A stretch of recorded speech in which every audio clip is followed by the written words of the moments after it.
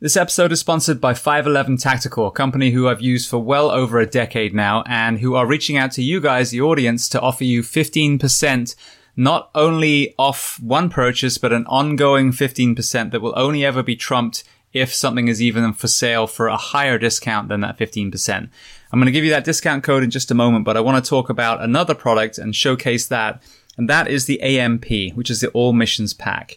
So what they've done with this, they've taken an extremely comfortable backpack, hiking quality with some incredible webbing and straps to really even out that load. But they've added what they call the gear set. I think this is extremely pertinent for us because we are jack of all trades, master of none. And we're not just a firefighter or a police officer. You're a father, you're an athlete, you're a hiker, you're a gun owner, whatever it is that you use. And so each of these sets can be added to the pack or taken off. So for me personally, I have the Shove It kit, which allows me to put in brush gear and actually slide my helmet in there if I deploy on a brush fire.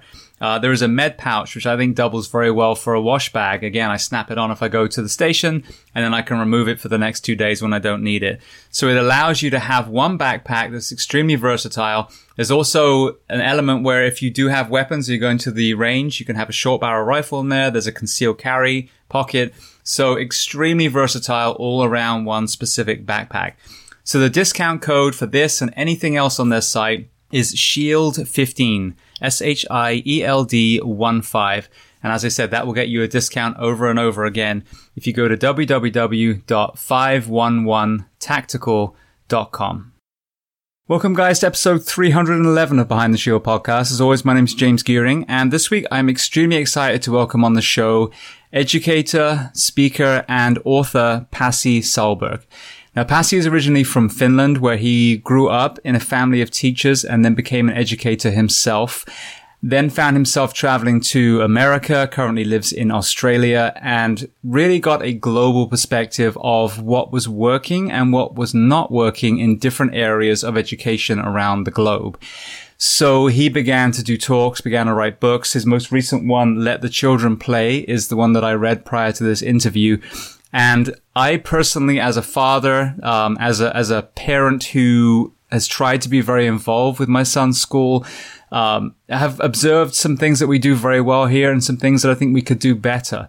And as with the prison systems in Norway and the drug policy in Portugal, topics that we've covered in the past, I think that much of what Pasi talks about really brings the solutions to some of the problems that we're having in the UK, in the US, Australia.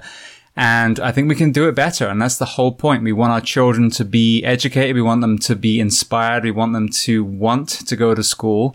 And I don't think there's any better time than now when so many of us are now homeschooling our children. So this is a great time to reflect. Please take the time to listen. I think there's so much great information out there that empowers us as parents, empowers our schools, our teachers to just start questioning some of the ways we do things, some of the history behind those ways, and how we can learn from other systems, other countries, and improve our own. So before we get to that interview, as I always say, please just take a moment, go to whichever app you listen to this podcast on, subscribe to the show, leave feedback. I love reading your feedback, and then leave a rating. The 5-star ratings really do make us more and more visible for people looking for a podcast like this. And as I said, this is a free library. So it's for you, the listener. Use it personally, use it in your department. And all I ask in return is just to help share. The more people that hear these incredible stories, including Pasi's, the more positive change we're going to make in the world. So that being said, I introduce to you Pasi Sahlberg. Enjoy.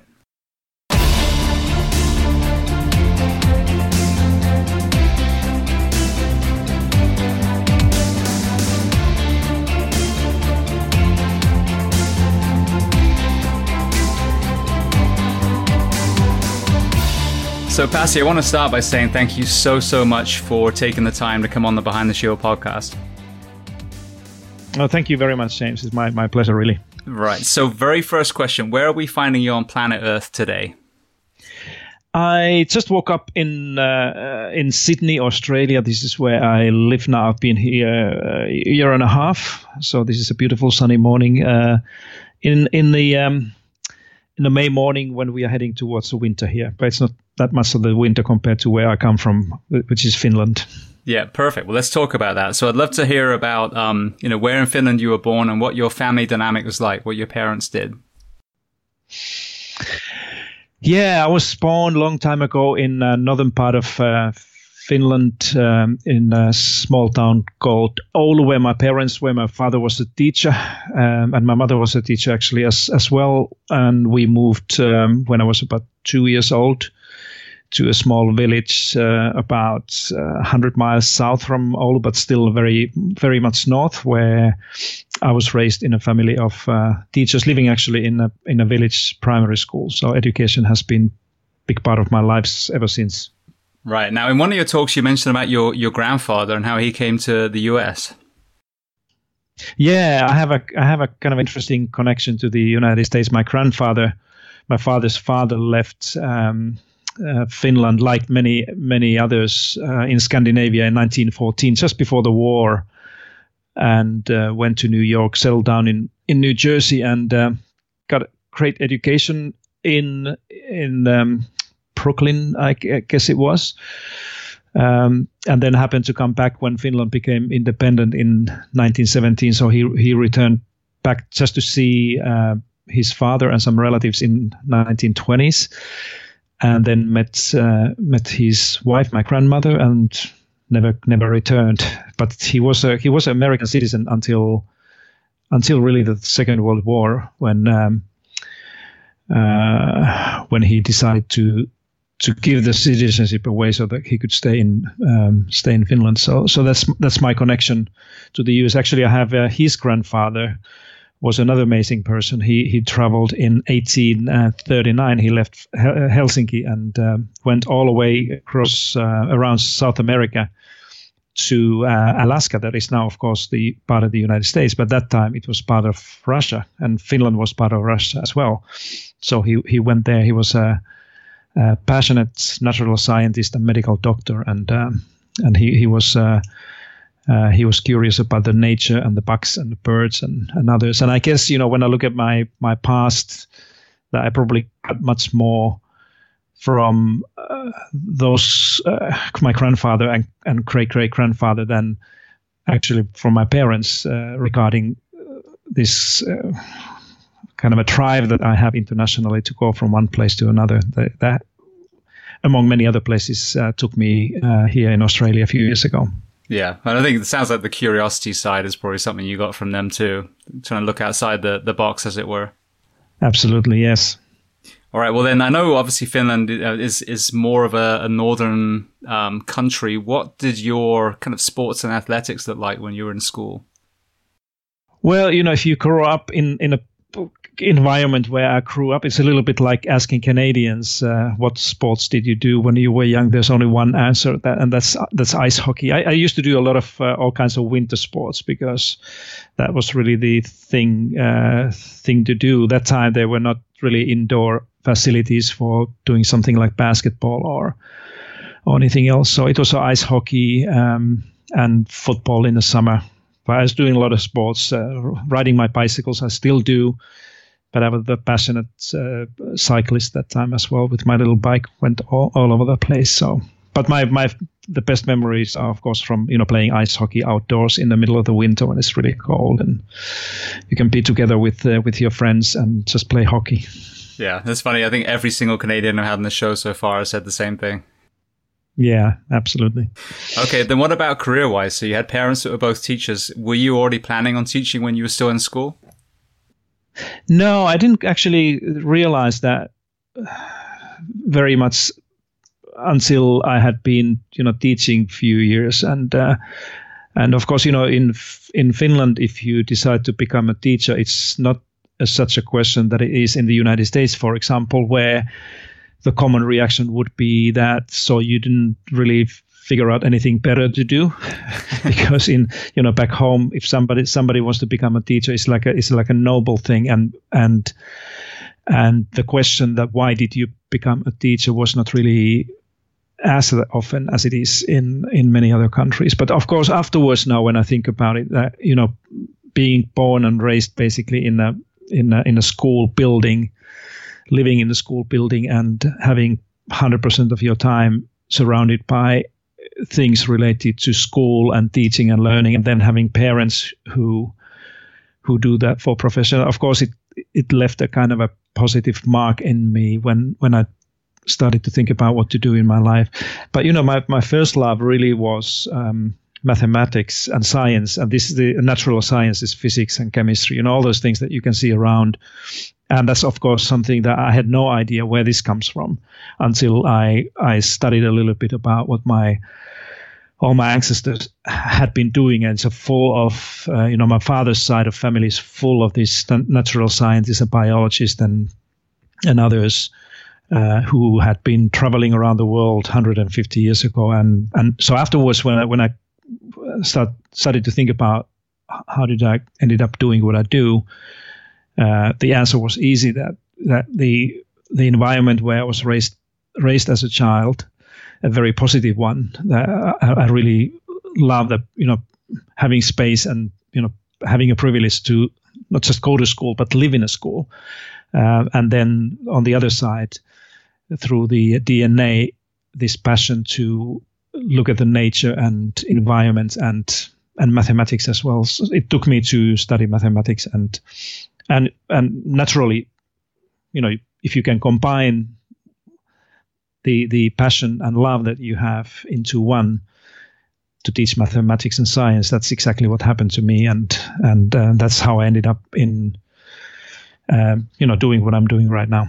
Yeah. So I know you mentioned in one of the conversations that the Finland wasn't always, didn't have all the answers when it comes to education a few decades ago. So when you were at school age, which was about, I'm assuming around 40 or so years ago, what were you seeing there? And kind of walk us through Finland's actual evolution in their education system.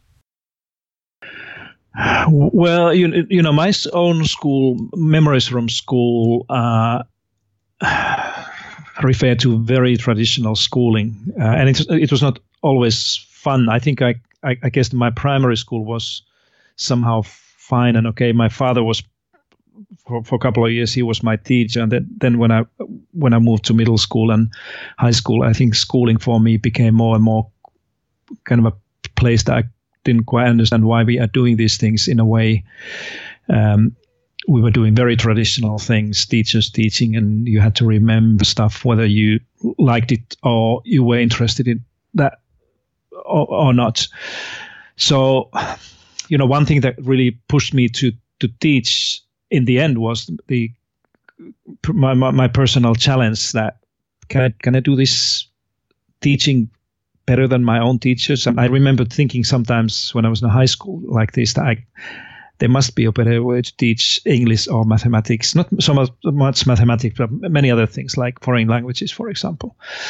And, this all said that the school system and the culture of schools, teaching and learning, was very traditional all the way until, I guess, when I entered school as a teacher myself, somewhere in the late 1980s, when being a teacher myself, I was a kind of I don't know if a word rebel would be right, but together with some other young teachers, we were challenging many of the traditional things, like why do we speak so much? Why don't we give students a voice, or never ask them whether you're interested in these things, or how would you like to learn this? What are the things that you want to learn in school? So I guess that the Finland's education system began to open up a little bit to these new ideas when I just entered the school, and certainly in the early 1990s, when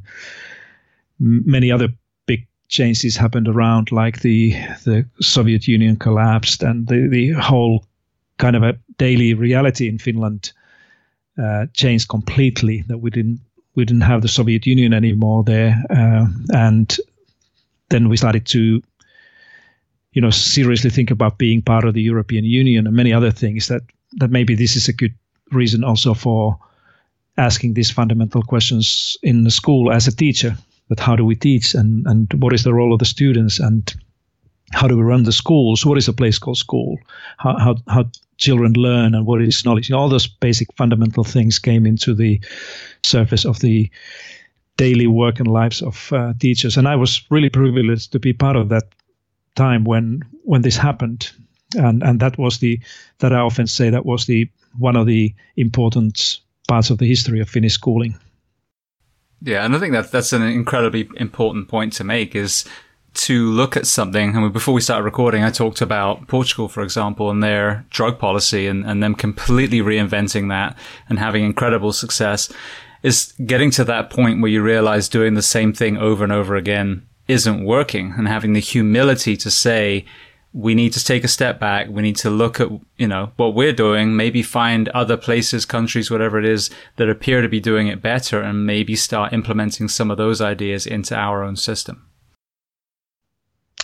Absolutely, yes. And the United States, of course, for me has always been a part where I have found the most interesting and bold ideas for education. I remember when I studied to be a teacher this was at the University of Helsinki, and then when I did my PhD a few years later, most of the literature I read, most of the books and articles were written by the people in the United States. And I came to US often, and I vividly remember, this was a time when the internet was not really that well developed yet. That you couldn't have the library access or journal articles available in the internet. But I went to the United States at least once a year.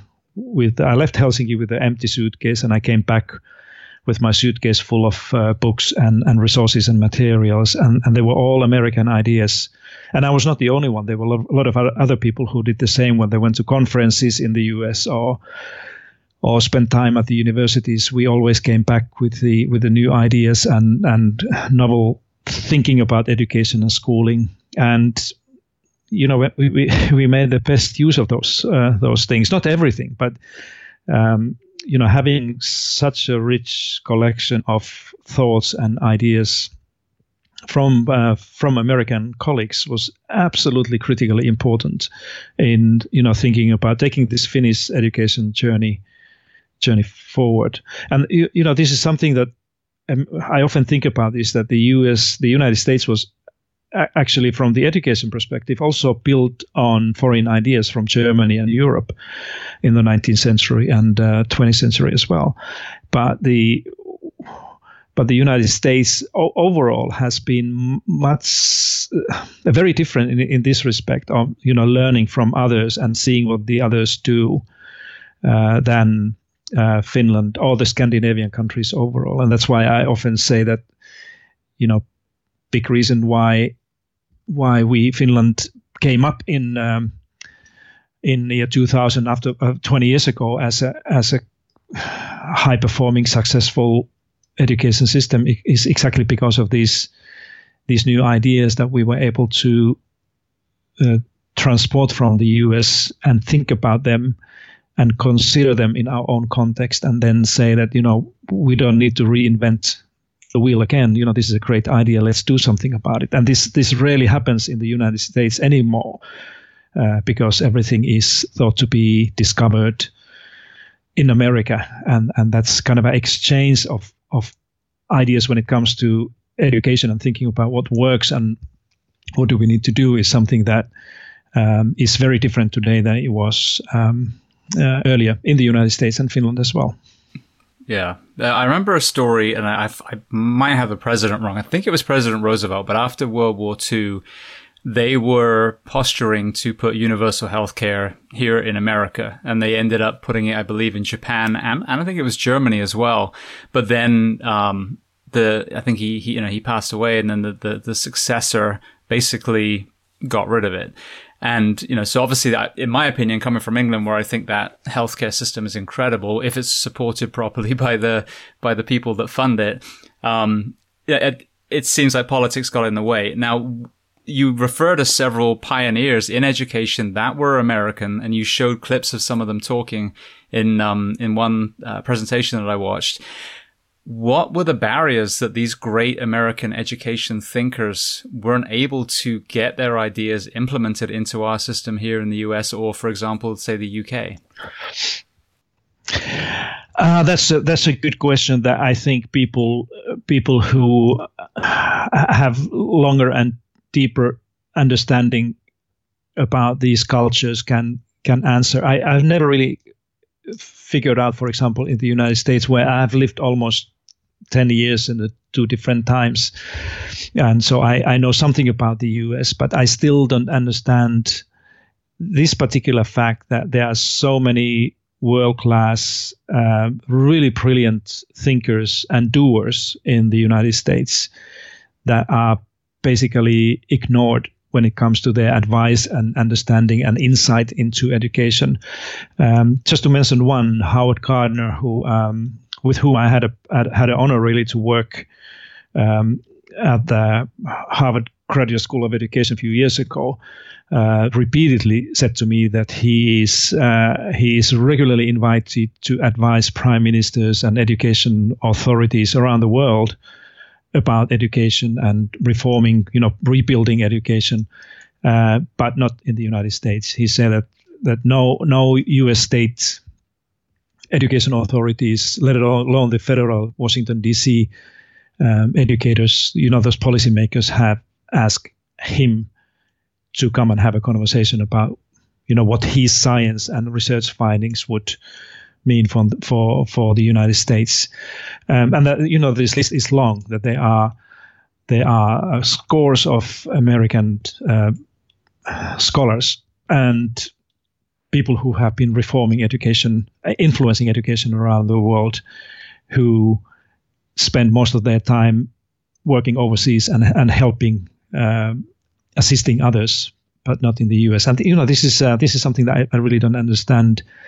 Why is that? It may be that education is more politicized in the US. Is much more politicized than in many other countries, meaning that these big decisions, who can have a word, who can have an influence, are much more decided by political figures in administration than educators, and that's the big thing, and in England as well. I often think that maybe it's because of something to do with this political system where the countries that have basically just two possible large parties that people can vote, red or blue or black and white, whatever they are, often find themselves in a situation where education decisions cannot be built on the kind of a previous political ideas, because that would be dangerous politically to do. But in Scandinavia, for example, if you look at Norway or Finland or Sweden, any of these wonderful countries, that when you have a multi-party democracy where there are no two major parties that rule, it's easier to end up in a kind of a situation where you can build consensus or think across the political boundaries and just identify good ideas, whether they are your own country or somewhere else, and then move on. I would say that the education is political everywhere, but it's much less politicized in countries like the Nordic countries are than it is here in Australia or Canada or United States or UK or England, I must say. Yeah. And I think it's tragic. And like I said, I come from England myself originally, and I remember as a young boy watching the two sides, as you mentioned, just waving papers and shouting at each other, seemingly getting absolutely nowhere. And then, we come here to the US, and even the political elements, the commercials that they're allowed to have here is nothing but the other person is an idiot. That's it. There's not even any content. You don't even learn about what these other people stand for. And I think that it does completely get in the way, and issues that they are arguing about, I believe you can solve when our nation are children, whether it's addiction, mental health, violence, all these elements. And yet there doesn't seem to be a focus of proactively trying to positively affect our, boys and girls So then they in turn are going to bloom and flourish mostly into, higher functioning citizens. That's right. Right. Well, then I would love to firstly, and again, generalizing Australia, the UK, the US, what are some areas that you are seeing, like common denominators that you think are creating a negative impact on children's, their learning ability, their mental health, physical health, all these elements that you're seeing? Yeah, it's a great question. I think the language here plays a big role, because it's interesting if you take a look at the education thinking and a kind of a models of schooling in the countries where English is the first language and often the only language that people speak. They interestingly share many similar things. In my books and writings, I've been speaking about the global educational reform movement that is a kind of a set of collection of educational principles and ideas that are common to countries and education systems that interestingly have not been able to create or generate any positive, significantly positive or successful outcomes. And those are often exactly the countries and the systems there that you mentioned. So it may be that there's something in the language that it's easy to take ideas or policies or things from England, for example, and then transport those to Australia and the United States, New Zealand, Canada, South Africa, other places where the language is already there. It's much harder to take a British idea in education and take it to Norway or Finland, because they have to be translated. And still people in many other countries, they even if they can read and understand English, but they don't use English in a way that most people think. Like many Americans think that everybody understands English, but it's a global and the best language in the world, which is not true.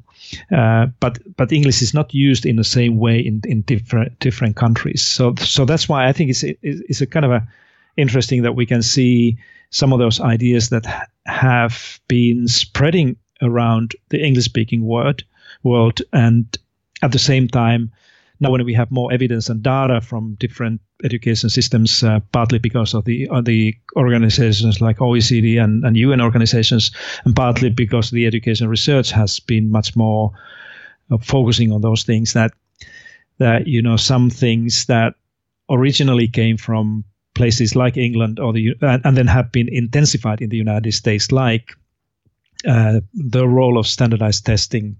That in theory is a good thing, but in practice, when it's implemented, often turns out to be not so great. Or the strong accountability for schools and teachers that is often linked to the standardized tests or standardizing teaching. Having this idea that we need to have clear and high enough standards for each and every child, so that we can make sure that every child will learn what they need to learn in a school around the world. Many of those ideas that they have been accepted almost as if they were universally true, that forms this essence of the global educational reform movement that has turned out to be a problematic for the education system's outcomes or success, but also has caused a lot of unintended consequences at the level of individual learners and children and teachers as well. Like, for example, most of these countries that you mentioned, the US, England, Australia, here, many others, have had now for several years a kind of a chronic issue with the teaching profession that has turned out to be something that nobody wants to do. Nobody wants to be a teacher. Very few people actually want to seriously, like I did, consider teaching as their life, career, and profession. And it's not primarily because of the pay. It's not primarily because of anything else. It's mostly because teachers feel that they are forced to do things that are no good for for the children or their families or their communities. For example, testing children with poor standardized tests that have very little to do with the children's learning or well-being or happiness or life in general. So that's I would associate much of this rapid and fluent transfer of these often bad ideas in education to the language. And when we had internet commonly available for policymaking and educators 20 years ago, 25 years ago, it just accelerated the spread of these ideas around the world. And, when I teach my doctoral students here or anywhere, I kind of insist them to also go and look at the literature in other languages. It may be French or Spanish or Chinese or German or Swedish or Portuguese, whatever it is, just to realize that how different the narrative about the education often is in different countries. Like if I give you an example here in the from the Nordic countries, for example, if you're a student here in Australia or the United States and you only read English language literature books and journal articles, you get a very different idea of what's happening in the schools around the world than if you, for example, if you were able to read and understand Swedish or Finnish or the Scandinavian languages, and you go what the people write there.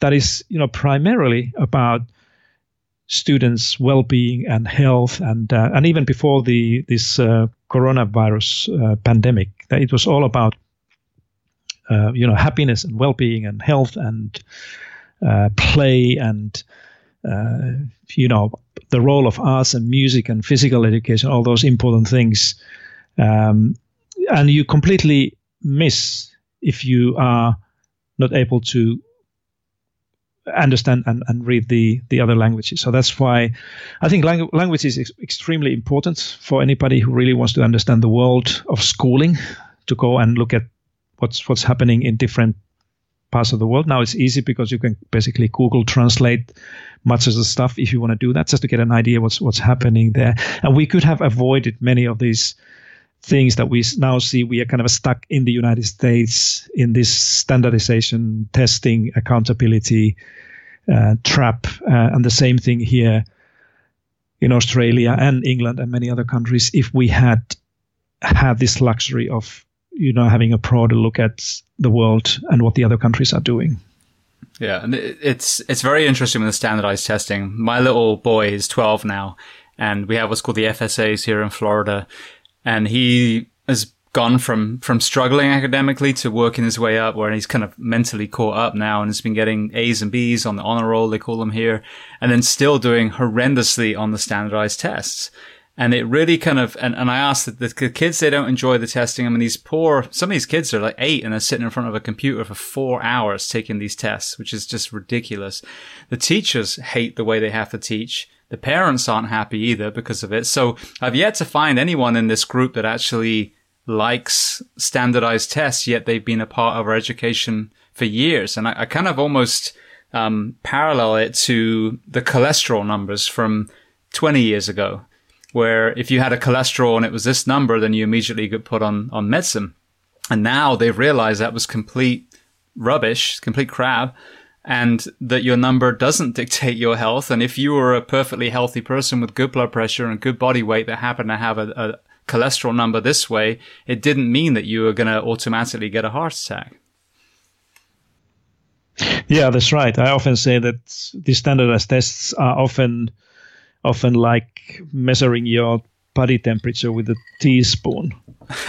That it doesn't really tell you much. But at the same time, I think we need to be mindful with this conversation about standardized tests, because they are. I think that the standardized assessments are important in order to tell us how the education systems are working. But the problem is that standardized assessments in the United States and certainly here in Australia are misused. They're used in the multiple purposes that they were never designed to do, and they often come with the unintended negative consequences that you mentioned as well.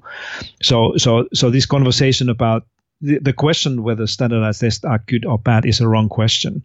I think the right question is that what would a good modern high quality standardized student assessment look like, for example, at the level of the state of Florida or here in Australia, rather than say that we have to police everything. And for example, the case of Finland, we often hear these what I call fake news about Finland, that we don't have standardized tests there, but that's not actually correct, because there's a lot of standardized assessments going on, but they are designed in a way that have a zero stakes for teachers or children or the schools, because these tests are carried out as a kind of a sample-based assessments, where just like when we are asking whether the people are healthy in our country or nation or not, we are not testing everybody. For example, you use the cholesterol thing, that we are not testing everyone. We are testing as kind of a sample, a representative sample of people. And this is exactly what more advanced education systems are doing when it comes to standardized testing, that they take the representative sample of kids, they run a high quality assessments that are looking many more things than just reading and mathematics and science on these children, and then analyze the data. And just like in a health, we are saying that this is what the state of health in this particular issue is in the country. We can say the same thing, that this is how the kids in our country are learning. It's a little bit like the NIPE, the National Educational Assessment Program in the United States, that is testing sample of kids, not all of them. And that's a good way to carry out standardized testing. But just simply saying that standardized testing is a bad idea is a too fast conclusion, actually. Yeah, and that makes perfect sense. So the way that you use it in Scandinavia as a standardized test is a litmus test to get an overview of how effective the overall system is doing, but it's not being used to allow a child to move up a grade or to send funding to a certain school, for example. Yeah, or the determine the quality of schools that I often see in different countries, like here, for example, that there is often media, but also the authorities and parents are kind of concluding how good schools are based on the standardized test results of the kids. And the basic thing in psychometrics is that you cannot say anything at all about the quality of school or teaching in the school by looking at the standardized test results, because the test results actually reflect so many other things than what the teachers or what the school is doing, including the parents' role and the family background and the community and many other things. Yeah, and obviously that's another entire conversation that I want to kind of interweave. Yeah, because I mean, that's right now, I think people are being made more aware than ever about their role in their child's education, because we're all at home with our children. I think the ones that have always been hand-on are probably doing okay, and the ones that haven't are probably realizing the value of the schools they've been sending their children on the yellow bus for the last 10 years. Yeah. Right. So then, I want to get to play in a moment, but just speaking of standardized testing, because it kind of, it aligns to this next question. We have a lot of reports here where, for example, a lower, income area of, a city or a county, sometimes doesn't get the same funding as other areas. And correct me if I'm wrong, I believe in the book you kind of address that there should be, and it makes perfect sense. There should be the same amount of funding, if not more, for areas that are struggling to support those children that maybe don't have as good support at home, to make sure that it isn't an economic bias when it comes to these formative few years of our school children. So what are some of the things that Finland does to address some of the poorer areas when it comes to education?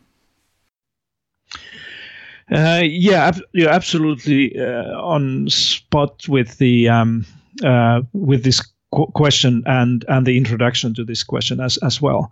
And the United States is not the only place. This country here, Australia, has for many years had a kind of a funding arrangement that is giving more money to actually those schools that would be okay to do with a little bit less.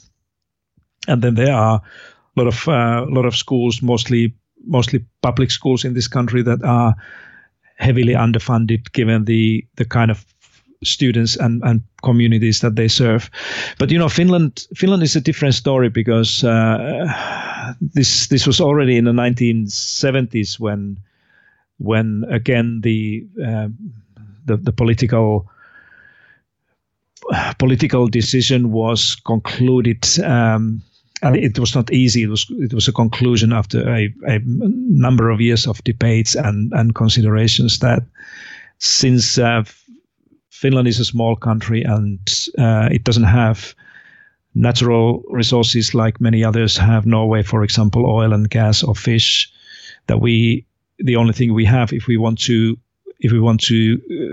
catch up the other advanced economies and countries, is to cultivate our human capital, the people that are in a country. So that's why that's how the argument for importance to have a good education system was laid off about 50 years ago. And then, of course, the question is that how do we make sure that all these people, Finland at that time had about 4.5 million people. How do we make sure that all of them are well educated? And of course, the conclusion was the same, kind of a similar thing that the United States had long 100 years ago, about the equality of educational opportunity, or even more than that. I think goes back to President Jefferson or something, even longer than that. And I think the basic understanding was that, if we really want to be successful with every child, all the children, that was a assumption and requirement in Finland, then we have to understand that some kids and some communities need different type of education, or more resources and more support and help and arrangements to support their learning than the others. And the only way to do that is to make sure that the funding, how the schools are funded in different communities, is based not on how many children there are, or how well they do in a school, as it is in some places still, but where they come from and who are they? Who are these children? And this is how the system was designed or changed in the 1970s and 80s. That the schools basically received resourcing and funding based on the children and parents and communities that they were serving. That led then very quickly, particularly in urban areas like Helsinki, for example, that is the biggest local education system in Finland, where they now speak about, they call it a positive discrimination of schools, which means that the schools within the city of Helsinki will receive a very different amounts of money based on what type of children they have. There are some schools where vast majority of children are non-Finnish speaking or Swedish speaking children. They were born somewhere probably outside of Finland, and they speak different languages at home, immigrants, refugees and others. And those schools get significantly more funding to make sure that they're able to do good things and necessary things with these kids, compared to communities and schools where these characteristics of the student makeup are different. So I think it's critically important, and this is well understood in the United States as well. There has been a work going on this equitable funding in different states for several years already, and it's a big conversation here in Australia now. So it basically people understand, and it's a common sense that if you have, if you have a school where most of your children don't speak English or Finnish, or if you have a school where most of the parents are not employed permanently, or if you have a school where the level of income in the family income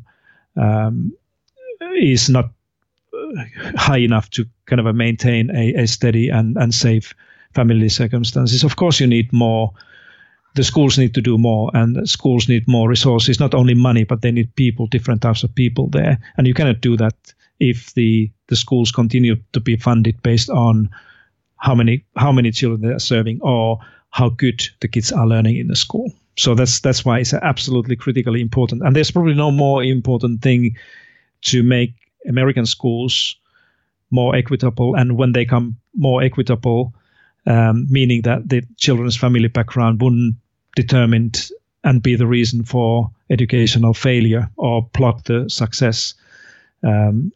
So that's a kind of a key towards the becoming world-class education system that many people in the United States kind of a desire. And that's at the same time, that has been one reason why Finland has been so successful, is to take this equity and equality of opportunity literally and seriously. And starting from funding. The funding is not the only thing, but making sure that the schools get the resources and funding based on who they serve, who are the people there, and then build on all the other things on that. Yeah, well, that's great to hear. And I think that there's something I talk about a lot as a firefighter, paramedic. We see a lot of these homes, and most of my career, I worked in the poorest areas of the cities or counties that I worked in. And, you see these little boys, these little girls, and not saying that there's a lost cause, but you can tell that the chances, the probability of them finding themselves around a positive path is definitely less than, for example, myself. I grew up on a farm in England. I was guided very well towards not being a criminal, not being an addict, not going into prostitution, gangs, whatever it was.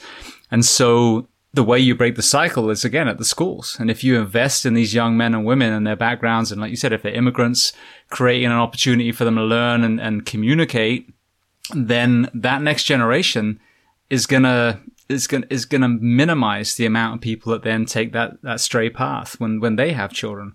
But if we move funds away from those children, you're allowing that cycle to repeat itself, which long term for the country is going to cost them a huge amount and is going to increase crime. And it's a completely horrific, vicious cycle instead of investing in your communities now so that, the world that our grandchildren grow up in is completely different than the one we are in now. Yeah, absolutely. And I often hear people there, especially in the United States, saying that there's nothing we can do, that you can never fix these underlying inequalities in the society and poverty and those things. But this is the only thing that we can try, and this is the only thing that we know works, to make sure that the schools, where that is basically the only place where all the children will spend significant time of their lives, that the schools would be prepared to provide all that help and support and necessary things that the kids need. And this is where we also come to the conversation of what is the purpose of the school, what is the school for in a communities like this. We cannot assume that when the school is having a lot of children who come from fragile or broken home circumstances, that they would be able to do similar things in the same way as the affluent school in another neighborhood. That the school needs to have strong focus on students' health and health and well-being and mental kind of services and support and dental help. All these things that many of the kids are missing when they are at home, or for any reason that the family is not able to do that. And this is exactly the thinking that Finland and all the Scandinavian countries had already a long time ago, that if the kids don't get what they need at home for any reason, whatever it is, the school is the place to do that.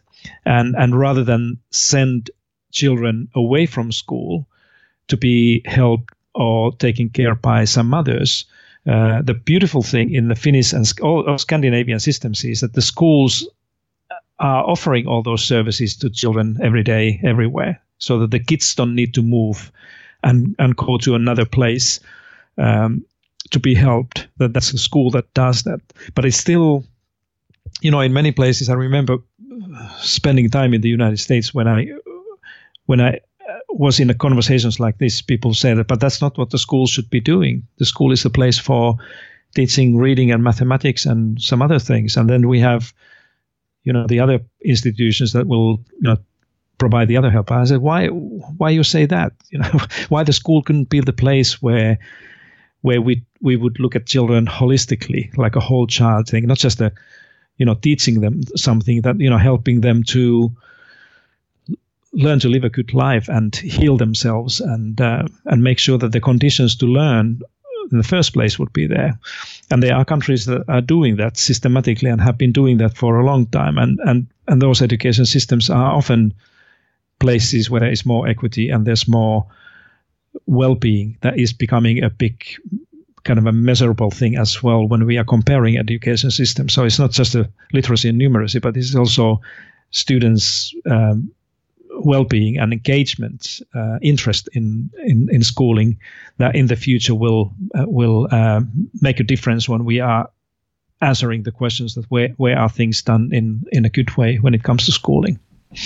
Yeah, no, I agree 100%. And I think if you ask anyone, who is your favorite teacher? And they say whoever, and then you ask them, well, what was it about that teacher?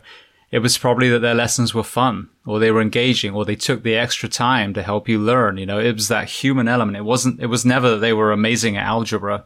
It was the fact that they filled more of a mentor role than a teacher role. That's right. Right. Well, speaking of enjoying classes, I think it's a good segue then to get to play. So the book you wrote was Let the Children Play, and obviously the title definitely in itself, speaks volumes about, I think, many of the things that we see wrong with the system. And I want to be very clear. I love the teachers. My son's teachers are incredible, but the system they work in. So tell me about, the importance of play and where, again, it's suppressed in some of our school systems around the world.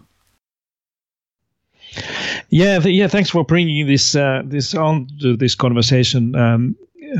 We wrote with William Doyle, who is a father and author living in Manhattan, New York City. About 3 years ago, we started to work on this. The thing that really triggered us to first think about this topic and then write an entire book about this was the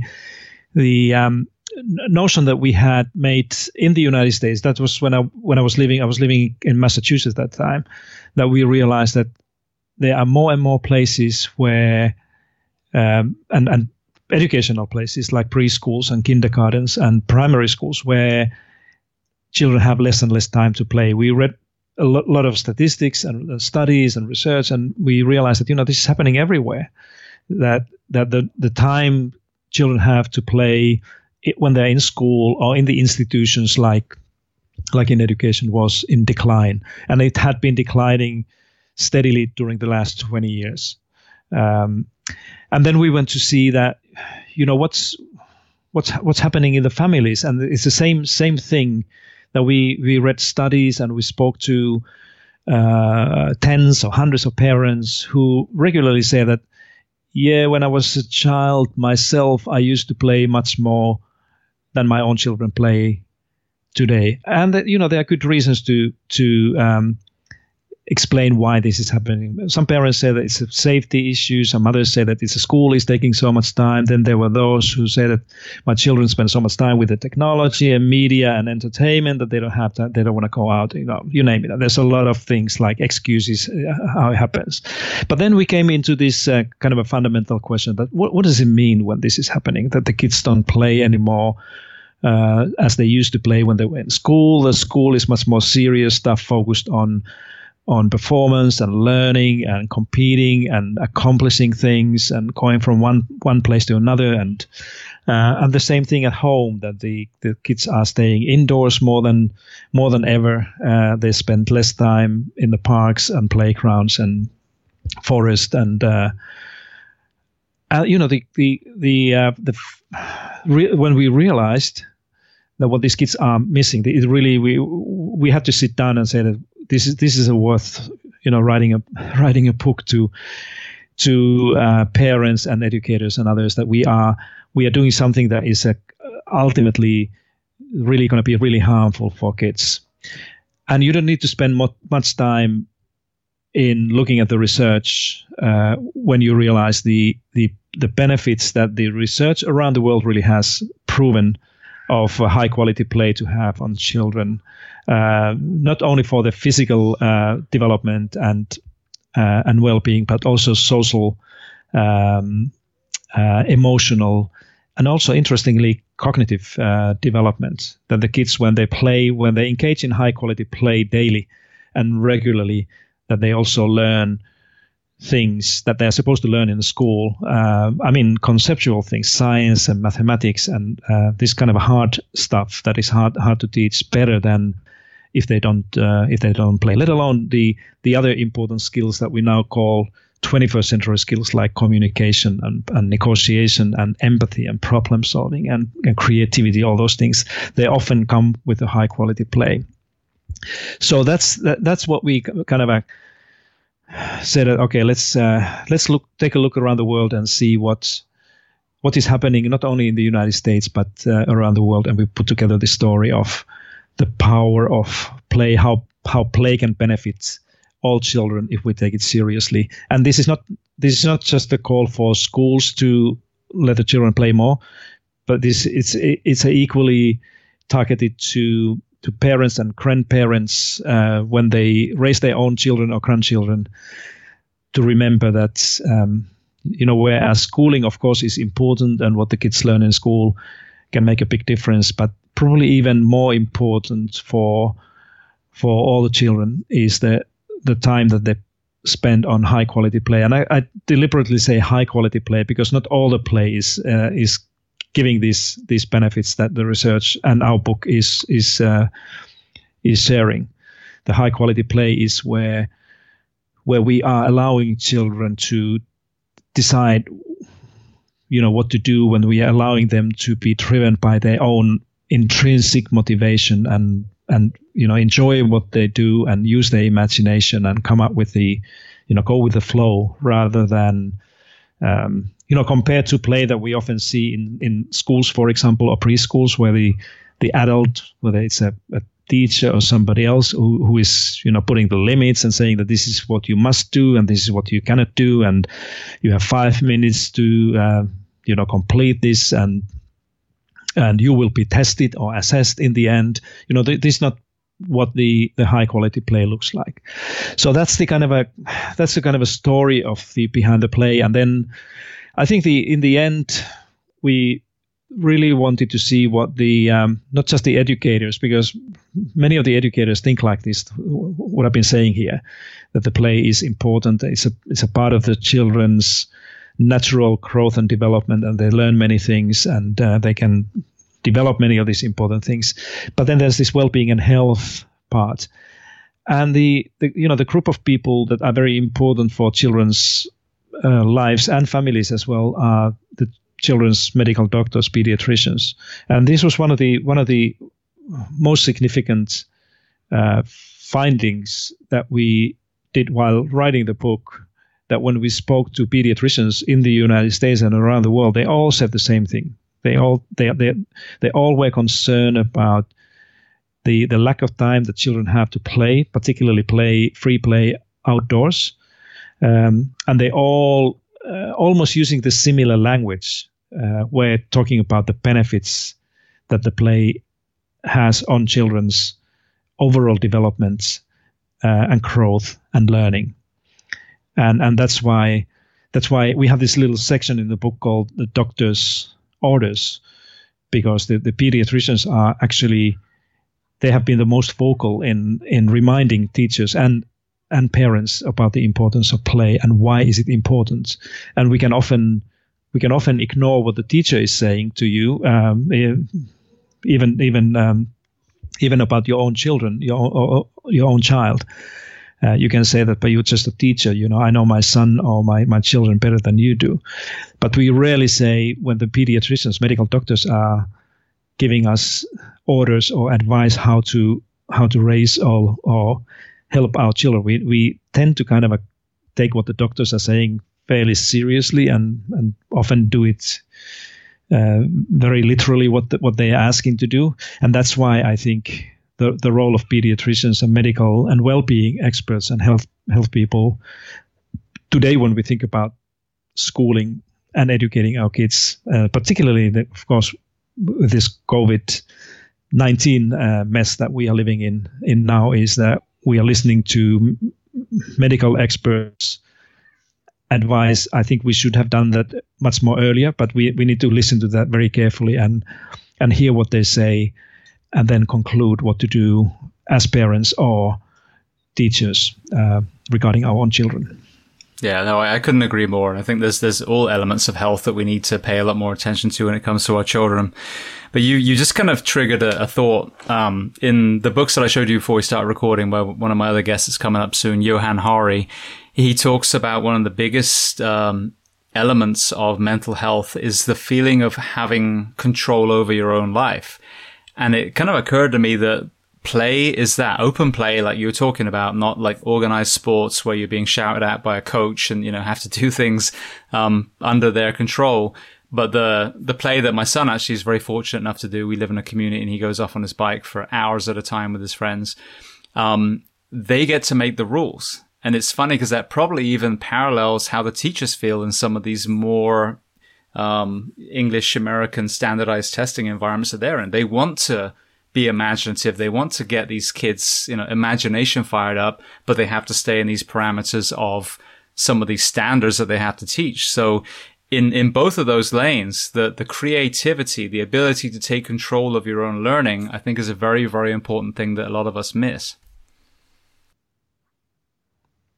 It is very important, and that's what I've seen through my own children as well. And this is actually something that I understood only after I left classroom teaching as a teacher, that why some young people were behaving as they were behaving. They were basically just asking a little bit more room for their own self-regulation and trusting them to do the right things. And that's exactly what comes with the high quality play, just like you said, that just take your children to the forest or playground if you can do that, and let them hang around. I think that in Finland and Nordic countries we are much more tolerant as parents and educators to accept that sometimes accident may happen, and there are risks associated to free unstructured play or learning. But there are many people like myself, and I know many parents who say that this is exactly how the kids learn. When you fall down from the tree and you hurt yourself,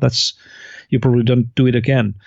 And if you never do that, if you never put in a situation where there's a kind of a minor risk of failing or getting yourself hurt, how on earth you can survive in this life that is full of surrounded by risks every day? When you step out and go to the city, you take a risk of being hit by somebody or getting into an accident if you don't know how to behave or control your emotions or yourself in a situation like this. That's a very important thing, and that's all that comes with the high quality, even risky play. There are some playgrounds here in Sydney now that they call themselves risky playgrounds, where you can really actually, as a child, you can hurt yourself like a big time if you don't know what to do. But the interesting thing is that when you go and see what the kids do, when the children realize that there's a kind of a danger here, that I may hurt myself, they don't go to these things. They have much better ability to judge what is safe or how to behave safely, what to do not to hurt yourselves, that we parents often believe. I'm not talking about 100% of kids, but most of them. And it's the same thing in the school, that most of the kids in the school could take much more leadership and ownership about the things that would lead to better learning outcomes and well-being than we actually expect, because the system is so much afraid of mistakes or failure. They kind of standardize and put all the safety cards that are possible, rather than providing the safety that is a kind of a minimum necessary thing for kids to do. And that's why we take away this opportunity for kids to self-regulate and self-control themselves and understand, how to behave. And that's a kind of unfortunate thing. Again, this goes back to the power of play thing, because the good, high-quality play outdoors, unstructured, free play often comes with these elements of life that the kids can only learn if they go through them by themselves. Yeah, and I think that there's a lot of intrinsic reward from challenging these children. I think that's the reason that CrossFit gyms and some of the mud runs, the races where they do all the climbing ropes and climbing over big, military walls and that kind of thing. You see a whole bunch of adults that are basically reliving their childhood and the same playing that they did. So, you look at the Google headquarters where they have, all kinds of games, and Richard Branson, I've heard you refer to before, who, by the way, I would love to get on the show one day if you're listening, Richard. But, he's always hot air ballooning and kite surfing. And, so I think that's in all of us. To suppress that is crazy. And even as firefighters on the fire ground, we want to make mistakes in the training ground, so that in the real world, when there's a fire, when there's a life at stake, we've already made those mistakes. And that's what the playground is to me. It's the forging ground to create resilient, intelligent young men and women. Yeah, exactly. Right. Well, then, speaking of physical exercise, another topic that I've talked about a little bit is nutrition in schools. So with you traveling all over the globe, I personally don't think that we do it very well in America at all. I don't think pizza counts as a vegetable, personally. What have you seen as far as... But officially it does. It does, yes, according to the research. But what have you seen as far as the impact of good nutrition in focus and energy levels and a good body weight in schools around the world? Well, this is kind of a silly topic to talk about, because you don't need to go further than, ask your mother or grandmother about how important a healthy, good daily nutrition and meal is for you, and you hear the truth that we should not ask for more research on that. But this all said, it's a kind of interesting that there are not many countries or education systems around the world that would do that systematically to all the children. I mean, provide healthy school meal for all children without labeling them to their family income or where they come from. Just do it kind of a basic service for children who the school wants to grow up healthy and happy and good learners. So not even all the Scandinavian Nordic countries provide a free school meal today. And so the evidence, we don't need to, and there is evidence, there are studies in the United States. The Brookings Institute did a study in California, kind of a randomized controlled experiment that showed the benefits of healthy meals for children, particularly those who come from more disadvantaged families and backgrounds. So, but I think that what people often miss in this conversation of school meals and nutrition and importance, even accepting that it's important, is that the school meal can be much more than just filling empty bellies in a school. That is often, for example, here in Australia, where the children are bringing school in their lunch bags. It's just a quick moment to fill your stomach, and that's it. The kids don't learn anything about healthy eating, the kind of a table manners, how to have a lunch or dinner with other people and have a conversation about things. Most people don't even know where the carrot comes from, or cheese or some other things. So I think that it's important to think about more broadly about the school meals and nutrition as a part of the almost like a part of the curriculum in a school, that kids will learn while they have the school lunch provided by the school, that they learn, all these other things, including the things related to environment, how our eating or leaving food on the table, waste, how it's impacting our environments, or the global issues. So I think, if anybody would think about school meals more holistically, again, it's of course it's important for the health and well-being and learning of children in the school, but it's also teaching children what it is, what the healthy meal and eating looks like, or what a situation where we get together to a social occasion regularly every day with other people in our community.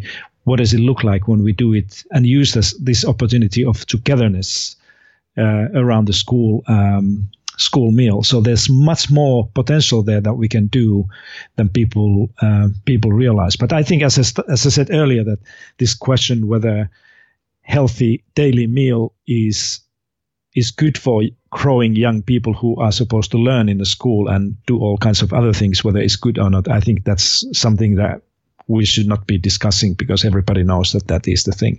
And if you don't believe that, just go and take a look at what children in those school systems like here, what they carry with them to school that they call a school lunch. No grandmother would recognize that as a kind of a good idea to have a white bread and sugared liquid and candy bars or something, or chips there in your lunch bag, and call that a lunch every day. I mean, every day. And then expect that the kids are able to study and move and learn 6 hours every day with that. Give me a break. So that's why I think this whole school meal thing has to be discussed, not just feeding children, but teaching, educating them to understand and respect what we eat. Absolutely. And obviously that's why I brought it up. But there's a phrase I love: don't wait for science to prove what you already know. And I think this is a perfect topic for that. And when you think about, let's say, for example, in America, by the time a child graduates, they've been in the school system for 13 years, 5 days a week for, the school semesters.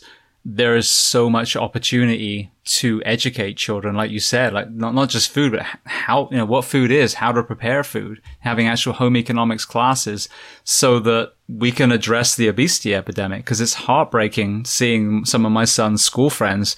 They're already like literally 100 pounds overweight. And as a paramedic, I know what that child's going to look like if they carry on down that road. Someone's going to be shoving a tube down their throat at the age of 41 and their life is over. So I think it's a disgrace that we as a nation serve those foods and like you said, do not educate our young boys and girls on what nutrition actually looks like, and normalizing a good diet. Not saying, oh, this is healthy. This is normal. This is what our diet should look like. And I've packed my son's lunch for years and years and years because I want him, I can't change the school at the moment, but at least I can change what's in his lunchbox. But I think it's a very, very important conversation. And as you said, we don't need any research. It's just common sense. Yeah, that's absolutely right. I often hear people saying, certainly in the United States and here, that it's too expensive, that we cannot do that, that it costs too much money. Well, in India is the country that has the largest school lunch program. They feed 100 million children every single day in school. In Finland, we are eating every child, 100% of them, without any cost. We have done that since 1943, and this is one of the parts of the education system that we would probably let out go last. I think the authorities and parents would be willing to pay for textbooks and school bus and all kinds of other things, but not the school meal, because it's so important. And so it cannot be the cost. I think that anybody who said that we cannot afford, we don't have money to do that in a country like America, one of the wealthiest countries in the world, designing a system where where the school meal would cost probably about $3 or $4 a day every day.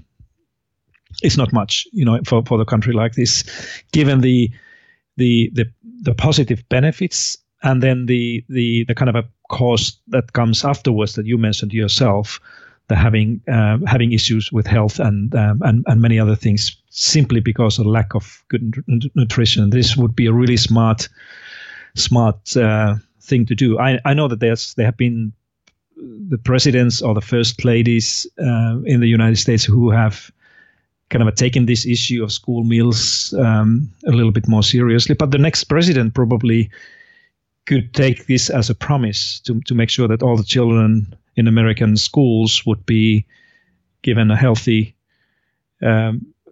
school meal every day by 2025. That would be that would change the American, not only schools and the performance and standings in a international league tables forever, but also probably turn the health and well-being of American young people into a new more positive course.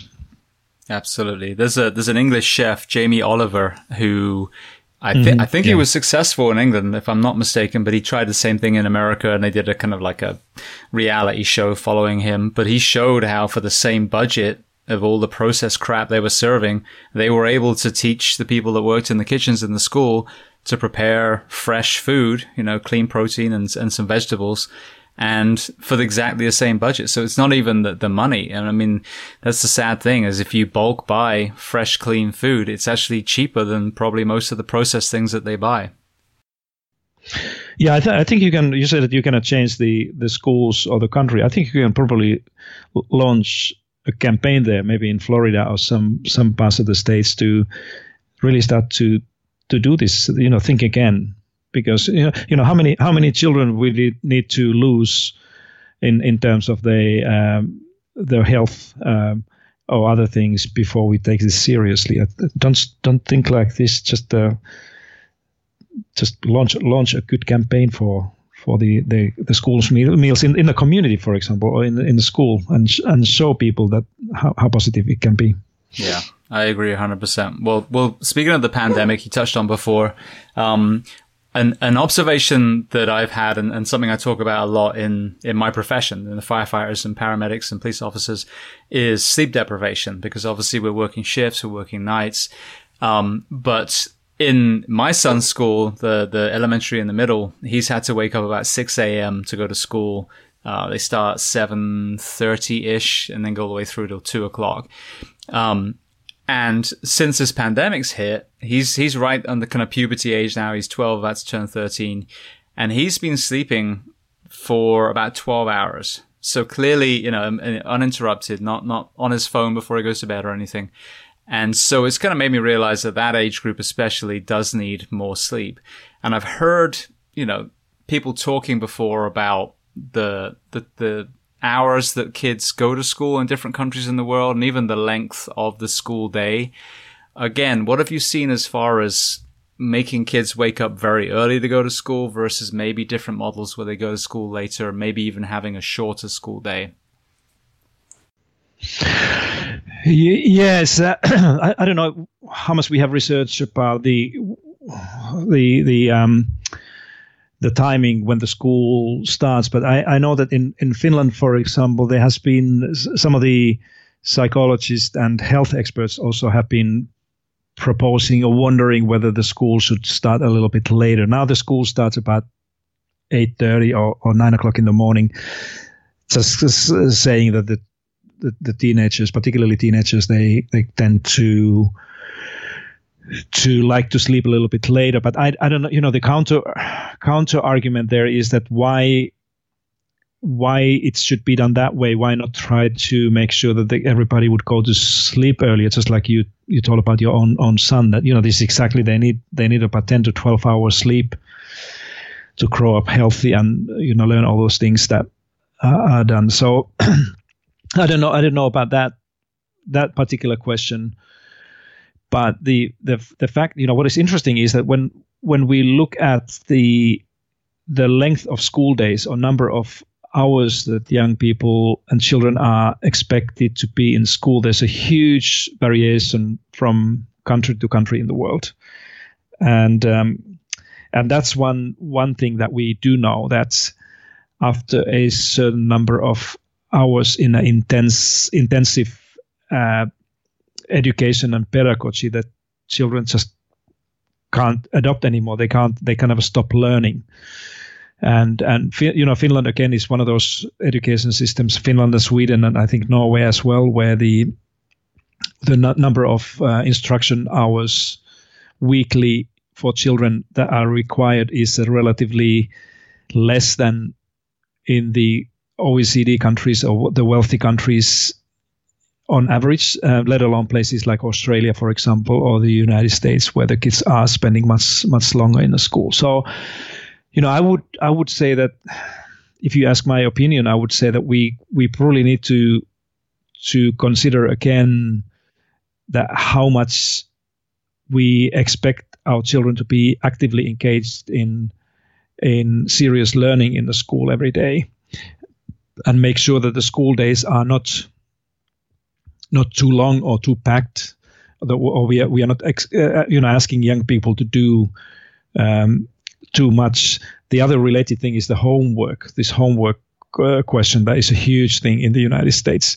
That what is the role of homework, and how much do we ask young people to take their time, after their hobbies and other activities that they want to do in sports or music or whatever they do, and then do hours of homework. So for me, the more important thing really is to probably start to consider the whole question of how important and what is the role of the homework in the first place. I'm not talking about, students reading and studying when they are towards the end of the high school, when the questions of going to college or further studies become active, but particularly primary school and middle school kids. That could we have a school system where the children would have a little bit less time during the school day, when they are really asked to learn and understand stuff like science and mathematics and social studies and other things, and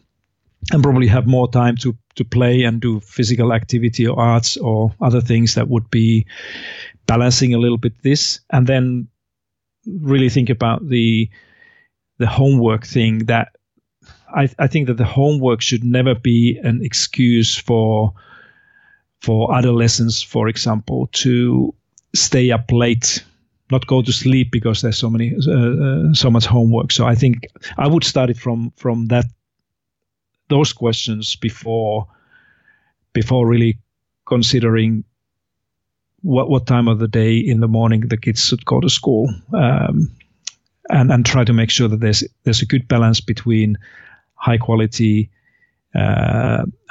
sleep daily, and the students' school related duties and recreational activities at home every day, so that the balance would be there. And some of the education systems are doing this quite well, and the others are putting a lot of pressure and burden on students in terms of how they spend their times. Yeah, well, I can attest personally. So observational evidence. My little boy in elementary school up till 5th grade, so up till 4th grade, was getting a huge amount of homework. Very, very young boy at that point.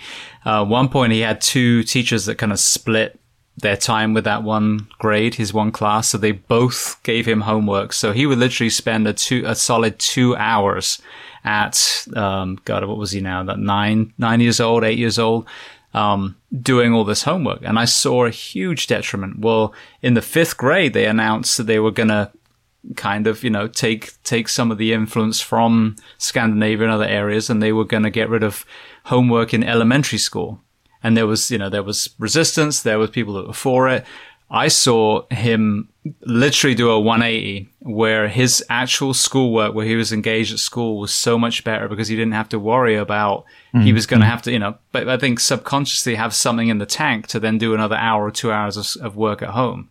So, and then in the middle school, they've really gated down on the homework they used to give. So he'll have, maybe an hour at the absolute most And I personally have seen so much benefit in his academia, in his self-confidence, pulling back on that homework that rather than, burying them in it. Yeah. There's a lot of advocates in the United States, like Alfie Kohn, for example. He's been writing about this homework issue and how little value it actually has, and how much parents and many adults think that it does positive things that it doesn't. So the research evidence is very clear that homework doesn't really account too much of anything when it comes to the students' success or failure in a school. So it's not about that. It's exactly as you said. It's about finding a balance and understanding how the kids, children learn. I understand that there are some kids who probably benefit from having this regular rhythm at home, that you take a half an hour and just focus on your school stuff. But most students don't really find it beneficial at all. And a school should be a place like in Finland, for example, where most of the schools have the policy that the students, pupils should be able to complete whatever is required by the school next day or next week while they're still in the school during the school day, rather than taking tasks and things with them to be completed at home. Yeah, no, I agree 100%. So I want to just cover kind of one main topic, and then we'll move to some closing questions. But a big thing that I talk about in this podcast is mental health as well. And I know it's not purely in the schools. Of course, there are all kinds of elements that contribute to this. But what are some kind of systems that you've seen where it appears to definitely nurture positive mental health in our schools? And what do you think are some of the contributing factors to negative influences of mental health?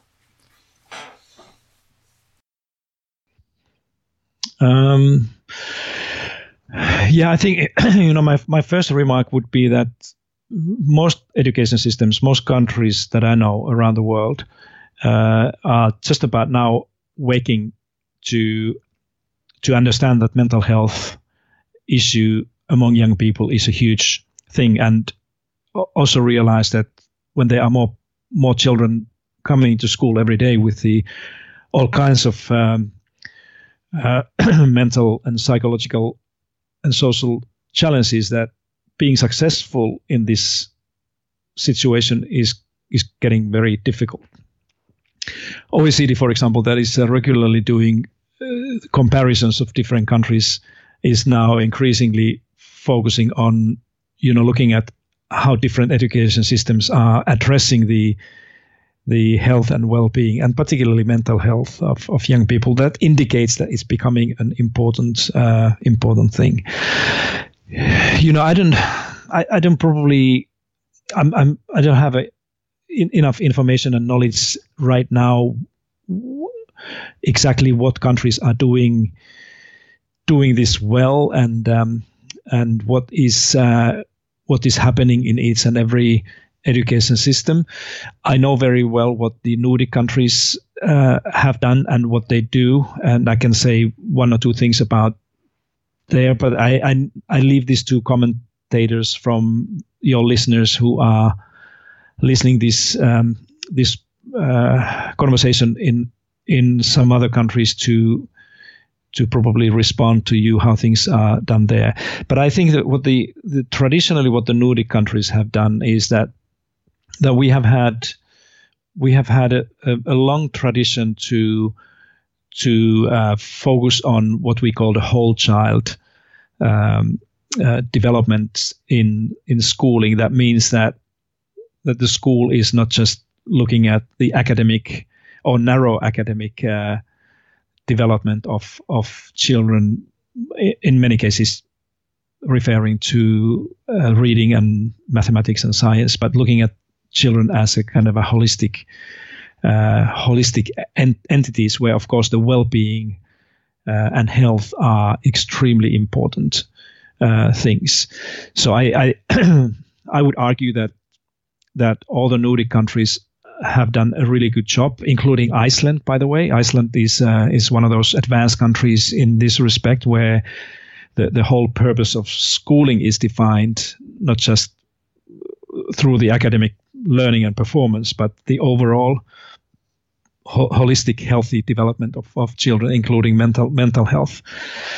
That I think that those countries who have defined the purpose of schooling more broadly and the success of a school or a individual student through the different types of characteristics of learning and growth and have certainly done a good job in addressing the mental health issues that have been increasing in Finland and Sweden and Norway and I guess most countries around the world right now. So this is has become an important issue. I know that there are countries that are doing wonderful things as well, but as I said, I know the Nordic countries better than anything else. My guess would be that as we move on, and if the children's mental health issues continue to get worse, as it may happen after this pandemic, when we gradually return back to new normal, that it may be that the schools and education systems have to think about this issue even more closely and more carefully than before, rather than asking children who are returning back to schools after the school and classroom closes to catch up and try to hurry up to make sure that nothing is lost.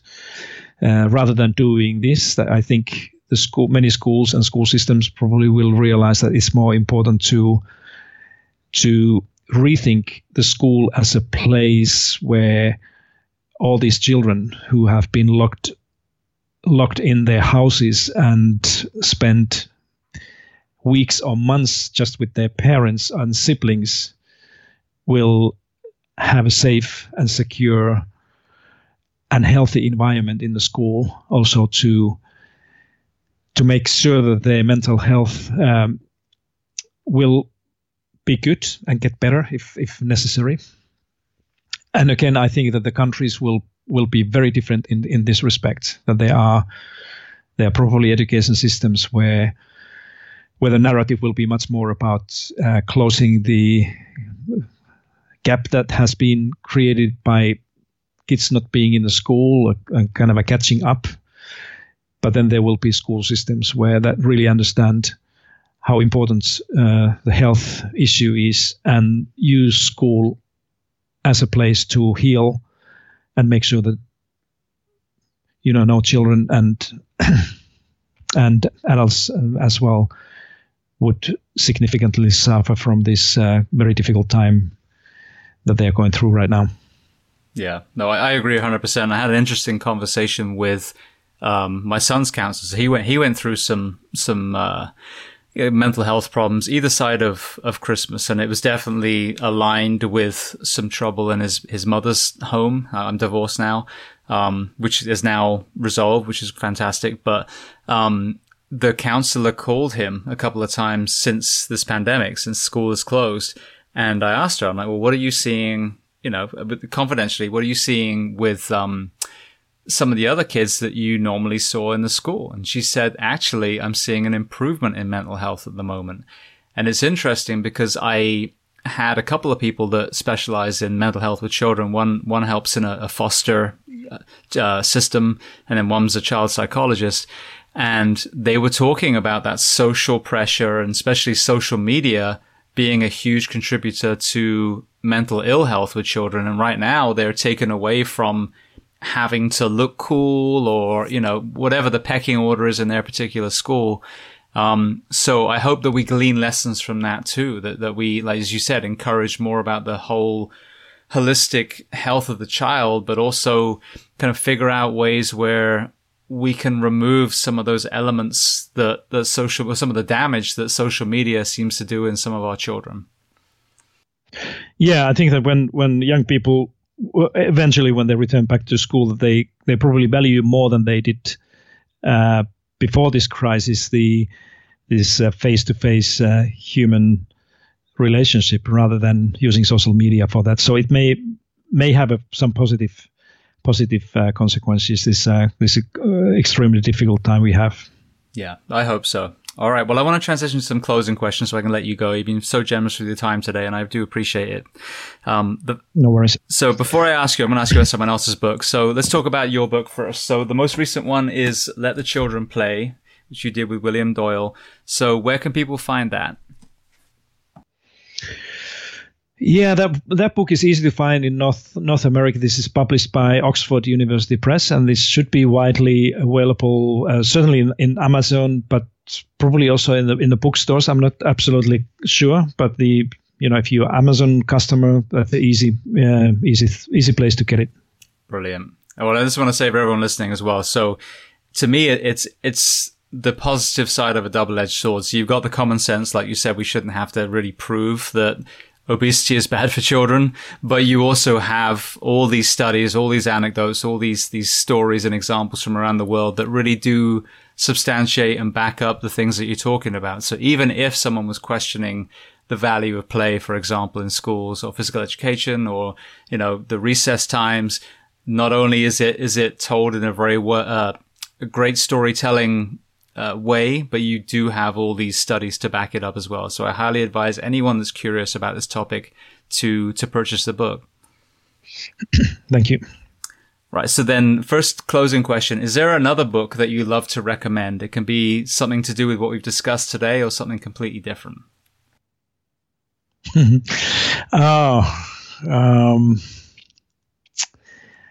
What should I say?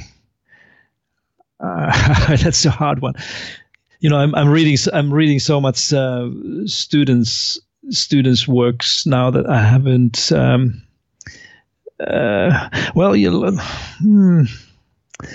Let me give you an answer that is not kind of a probably predictable, because there's a lot of literature in the past that I often kind of refer to as important books for me. And there are some books, as you know, that some books come and go.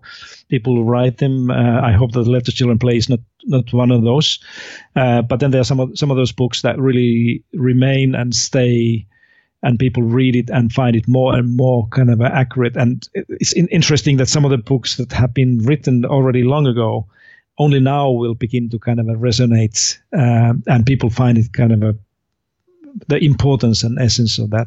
One of my all-time heroes, really, and the people who have really influenced my thinking as a teacher and educator was the late Seymour Sarason, who passed away already more than 10 years ago. He was a Yale professor of educational psychology or psychology for basically all his life, and he published about 45 books. And many of his books were they were widely read, but not that much understood. But one of the books I would actually recommend to you to read any of the Seymour Sarason's books. Probably his most seminal work was the book that he wrote first in 1971, and then it was republished in 1996. It was the 25th anniversary of that edition. It's still a great book to read, and I always recommend it to my students who are in the field of improving education and understanding schools. The book is called The Culture of the School and the Problem of Change. That really is a book for those who wonder about the same things that I do, and it's basically where we started this conversation, that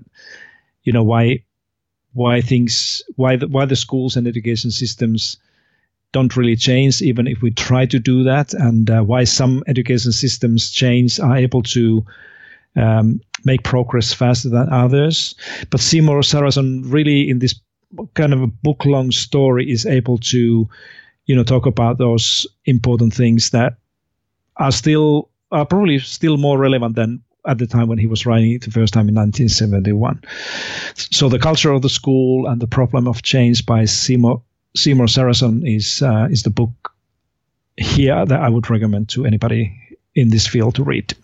Excellent. Well, thank you for that. It's definitely one I've never heard before, so I'll look that up myself. What about a film? Are there any films that you love? Yeah, I'm a film freak. I've been disappointed by the films coming about more recently. I think what I try to say is that I less and less frequently really see a kind of a good film that really stops me. The other day, my all-time favorite film is Martin Scorsese's Taxi Driver. I remember I wrote a number of essays about that film when I was a high school student. I think I even wrote my exam paper in high school about that film. And I just saw that a couple of nights ago here in Australia on TV. And that's one of those films. I love the music. I love the whole story. And of course, Robert De Niro as a young actor there in the very early part of his career does a brilliant, phenomenal part as a taxi driver. But I like the hidden message in that Scorsese's storytelling from New York City. It's a story about the New York City and the beauty and the kind of ugly side of the city, but also the time in the 1970s of people disturbed by many things in the society through this character, the taxi driver, and there's everything. I think for me, it's a kind of a pure package of art and storytelling that he's able to do in a beautiful style. I can watch the film again and again, regardless of some of the violence that is there at the end of the film. I think it's a beautiful story. New York has a special place for me because anything about New York City, because of it was my grandfather's home for a while. It kind of resonates somehow in my DNA. I don't know what it is. Brilliant. Did you ever see the new film they made, The Joker? No, I know the film, and many people have said positive things about that, but I haven't seen that. Yeah, I think that's I would parallel that with Taxi Driver. I'm not saying it's the same kind of film, but again, it's taking this, this comic style character, but putting such a human element on it. And you probably find it fascinating because there's childhood trauma involved, and this is the path it took because it was never addressed, and there's a systemic problem with what makes him worse. So very, very deep psychological film. Much, much more depth than you think of a normal superhero movie. All right, good. All right. So then what about documentaries? Have you seen any documentaries that interested you?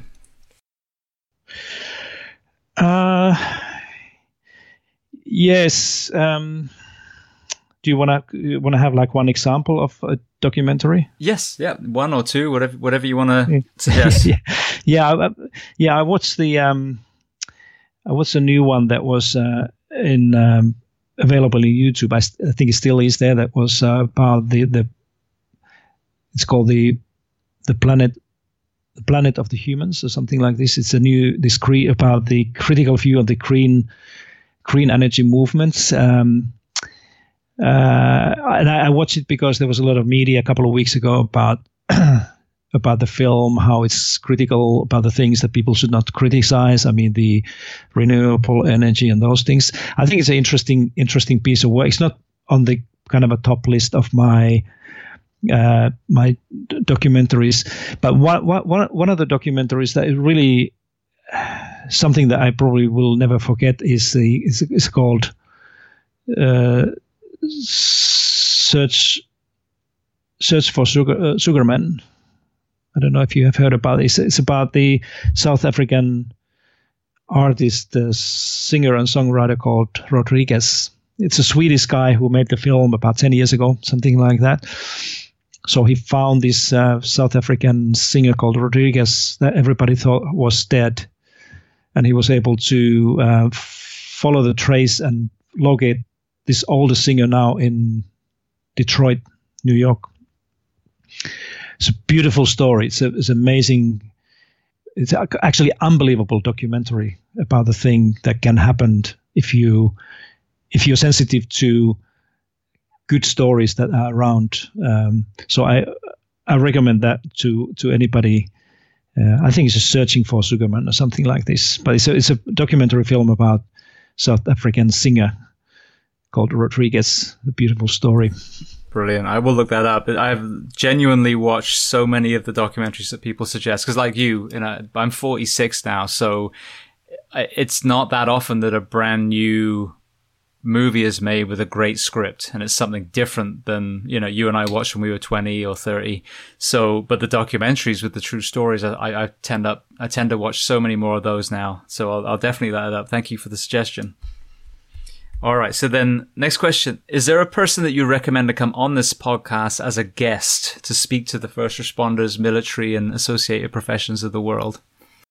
Right. If you can get Richard Branson now, that would be, he would be great. I know him a little bit. I was on his island a couple of times in the Caribbean, and he will be hard. He will be hard to get.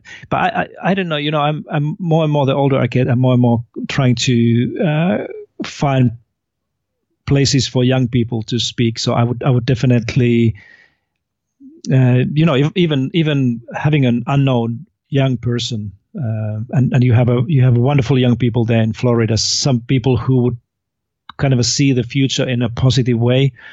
I know that these horrible school shootings there in Florida triggered a movement of young people who want to lead the way and try to do good things. If you haven't had any young people there, really like youngsters, high schoolers or students, try to find somebody and give her or him a voice, and just talk about these things. That would be wonderful. I would definitely listen that story. Yes, no, absolutely, that's a great idea. And actually, funny you say that. My son has been on the show, my stepson and my wife. So different times and different questions, but yeah, my son and my stepson were both involved in a code red where they thought they had a shooter in their school. So it's interesting hearing that. But the Parkland shooting that we had in Florida, yeah, that's absolutely right. I think that would be a great conversation with someone that was, either still at school or maybe has just graduated now, but it was around that time. Because, yeah, I mean, I hate the fact that our children have to know a drill that involves hiding in the dark under a desk because someone's trying to murder them. That disturbs me so much. I want to say thank you so much for being so generous. I know that we've gone, past the 90 minutes. I want to make sure that everyone knows how to find you online and how to reach out to you if they want to on social media or the internet. So what's the best place for people to find you?